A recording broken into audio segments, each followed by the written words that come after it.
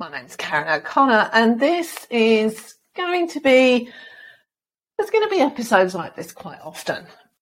I started this podcast to talk about midlife, and I've talked about midlife a lot. What I haven't talked about is my own experience in midlife, and I thought I'd share with you all the stuff that's happening to me, because quite a lot of stuff happens to me because I get bored quite easily, so I suspect I bring it on myself quite a lot. Can't stand the status quo.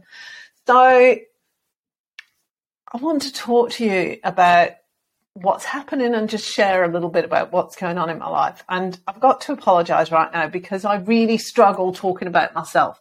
I enjoy having conversations with other people because the focus isn't on me. But when the focus is on me, that becomes a different kettle of fish and I can't talk about it. So let me start and I'll see how I go on.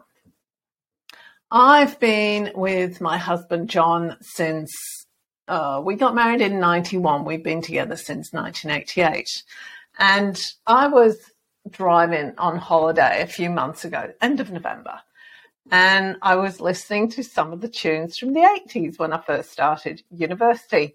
Things like Susie and the Banshees and The Cure and Jesus and Mary Chain and Sisters of Mercy, all of those kind of bands. And I really got present to what life was like for me at that time and how simple it was. It was just so clear because the only person I had to think about or consider was myself. Tell you a little story. When I first started university, and this is in the early 80s, right? So no mobile phones. I got so caught up. Mum and Dad dropped me off at the house where I was staying. I unpacked and then got so caught up in university life that I forgot to call home for 3 weeks. Mum and Dad must have been out of their mind with worry, but it never occurred to me, like anybody that age, that other people might be in that position. They might be worried about you, or that you have to think about anybody else. So I got present to that side of things. But what I also got really present to was, and it's kind of a result of that, when you only have to think about yourself, the possibilities are endless. There are so many fewer restrictions on what you can and can't do, on what is and isn't possible, on the different paths that you can take. And the difference in, and I really got clearly that the difference in my personality and the way I created things was completely different to now. And I think that, I've been married for 31 years. We've got 4 children. And I'm so used to going into every decision that I make thinking about my husband and my family. And as a mother, you always put your kids first. Most of us do anyway. You always put your kids first. So every decision you make is about the kids and then your husband, and what you want comes last. So that brought a whole series of events on. So I came up to the Sunshine Coast on holiday and decided that I wanted to move here for various reasons. And I was looking at a house which is very much like what we've always done, because when we buy real estate, we always think of the end result. Am I going to make money on this? Is it a good investment? All of those kind of things. And the other criteria that I put on it is there space for John to have an office and work from home? Is there room for when the kids come to stay? Are there spare bedrooms? Is the dining room big enough? Is there going to be enough space in the lounge? All of those kind of things. What I never consider is what I really want. I might think, okay, am I going to be able to work in that kitchen? I was going to say, do I like the bathroom? But even that isn't a consideration. Because the house I was looking at, I was buying it specifically because it was a doer-upper and it was a fair-sized house and it had a granny flat underneath it that I could rent out. And it was in the best street, but it did need work doing to it. So there was a potential to make money on it. And I need to go back a couple of steps here. There's another part to this story as well. Over the last few years, we've gone through a difficult time financially, and with the projects that we're doing, John does property development, and I used to be involved in it, but I'm not so much anymore. And that's actually part of the issue, but I'll go into that later.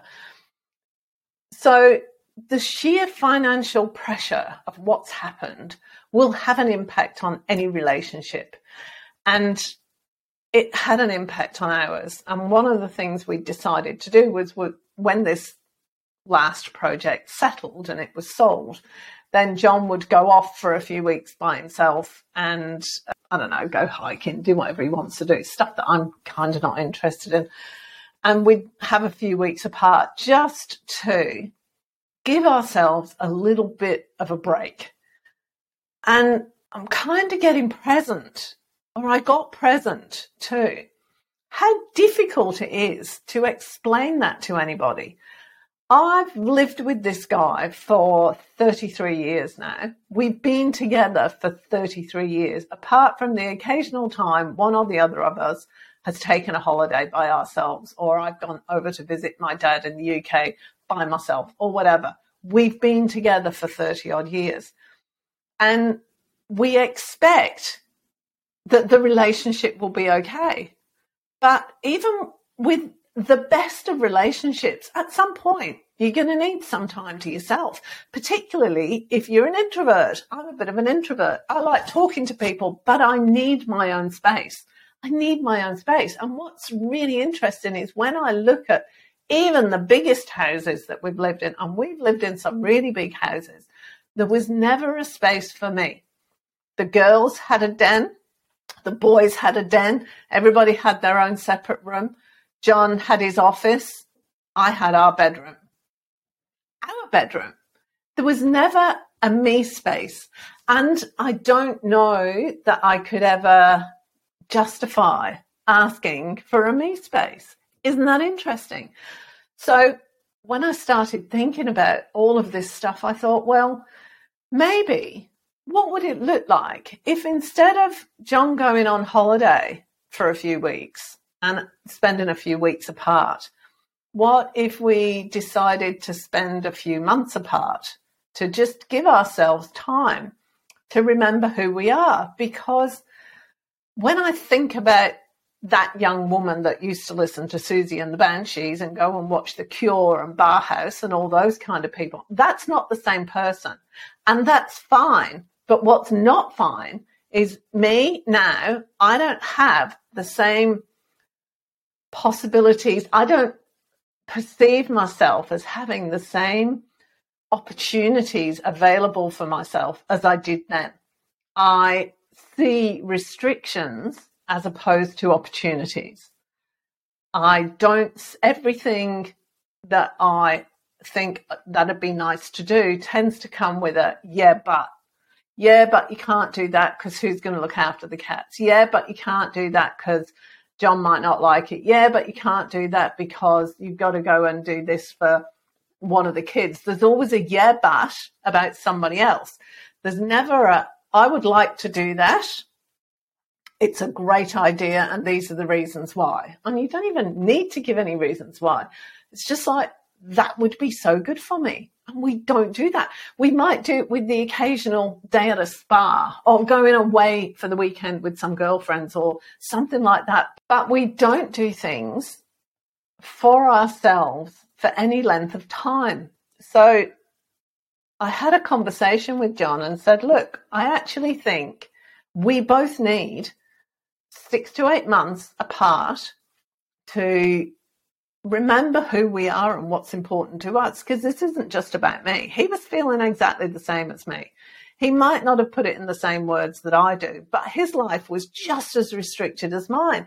And you get into bad habits as well. You get into really bad habits about the way you treat each other and who you are for each other and how you respond to something. What you found funny 30 years ago is suddenly really annoying, because what you've forgotten is who that person was for you. in the relationship originally. All you remember is the stuff that's happened in between, usually really negative stuff.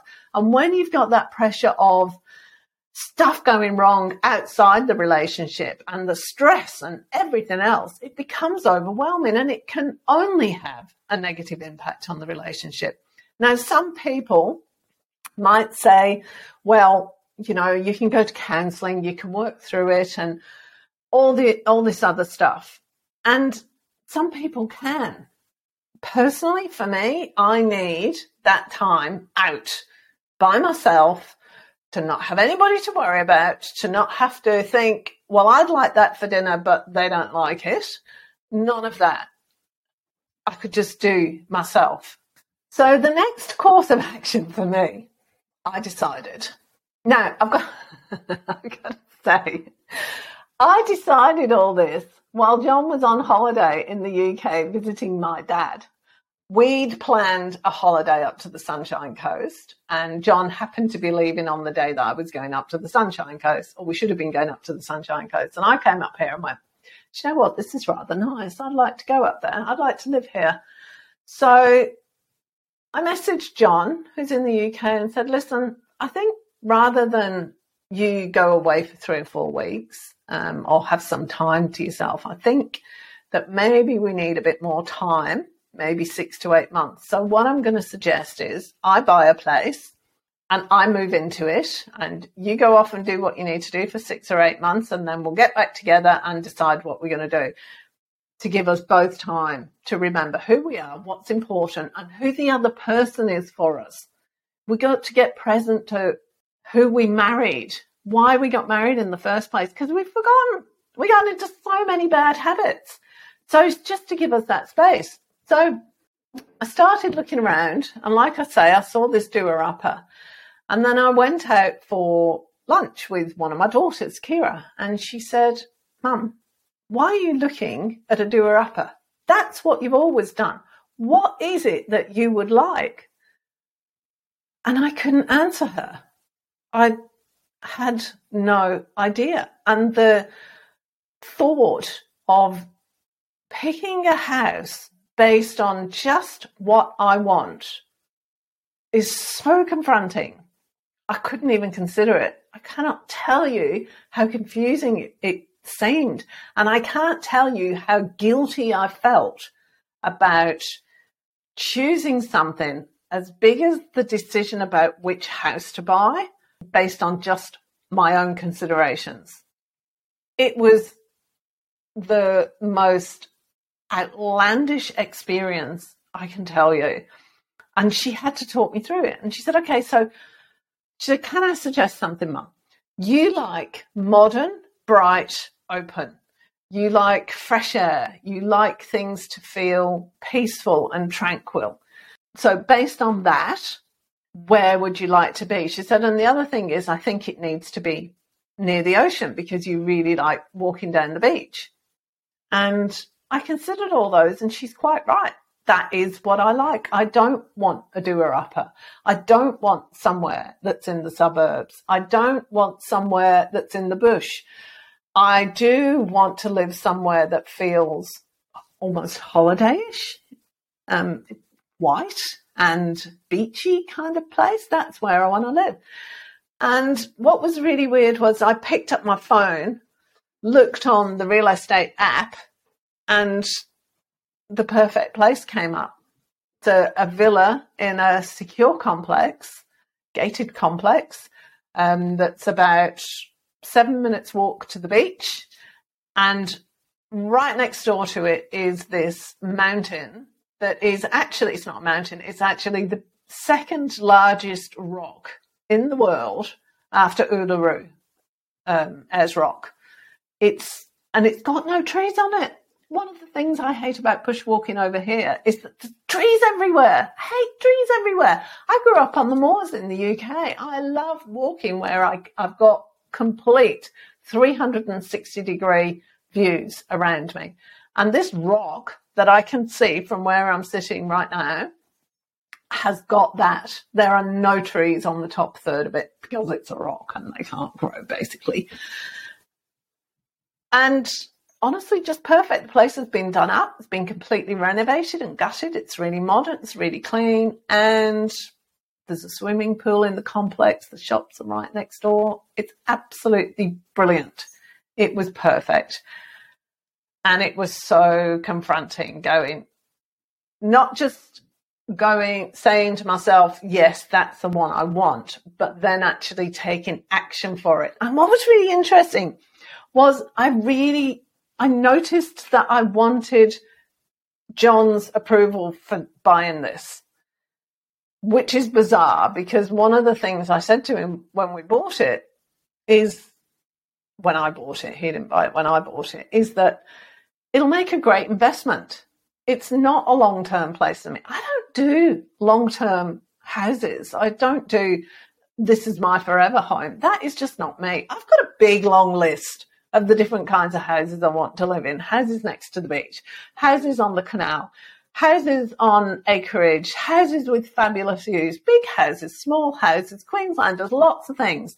There is no forever home as far as I'm concerned. But the great thing about going through all that is that it showed me where, I won't say I needed to work on myself. It showed me what I wasn't very good at anymore. I used to be really good at this. I think we're all really good. You look at any 5-year-old and it's all me, right? We grow out of that habit. And it's not a good, don't get me wrong, I am not endorsing any kind of narcissistic, selfish behavior here. What I'm saying is that I didn't take my own wants and needs into any equation. It was all about everybody else. What does my husband want? What do my kids want? Is this going to work for the family? As opposed to, is this the right thing for me to do?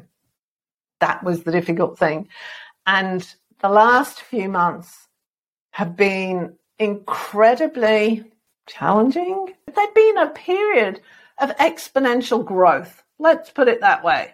I've gone through the ringer and back, and it started with this decision to buy somewhere, to spend 6 to 8 months by myself and buy a place that was suitable for me. And do you know what? I'm not even sure I did buy it just for myself, because I made the mistake of bringing my youngest daughter, Keely, up to see it. And she's like, oh, my God, Mum, you've got to buy this place. This is perfect. I've wanted this place my whole life. So there was a bit of that coming into it, but it is actually perfect. Might be a little bit small in the living areas, but it's actually absolutely gorgeous. So, yeah, personal growth, scary, but then very satisfying as well. If you enjoyed this episode, be sure to subscribe and don't forget to rate and review this podcast and share it with your friends. Thanks so much for listening, and I hope you're leaving with some thought-provoking information that can make a difference in your life. See you next time.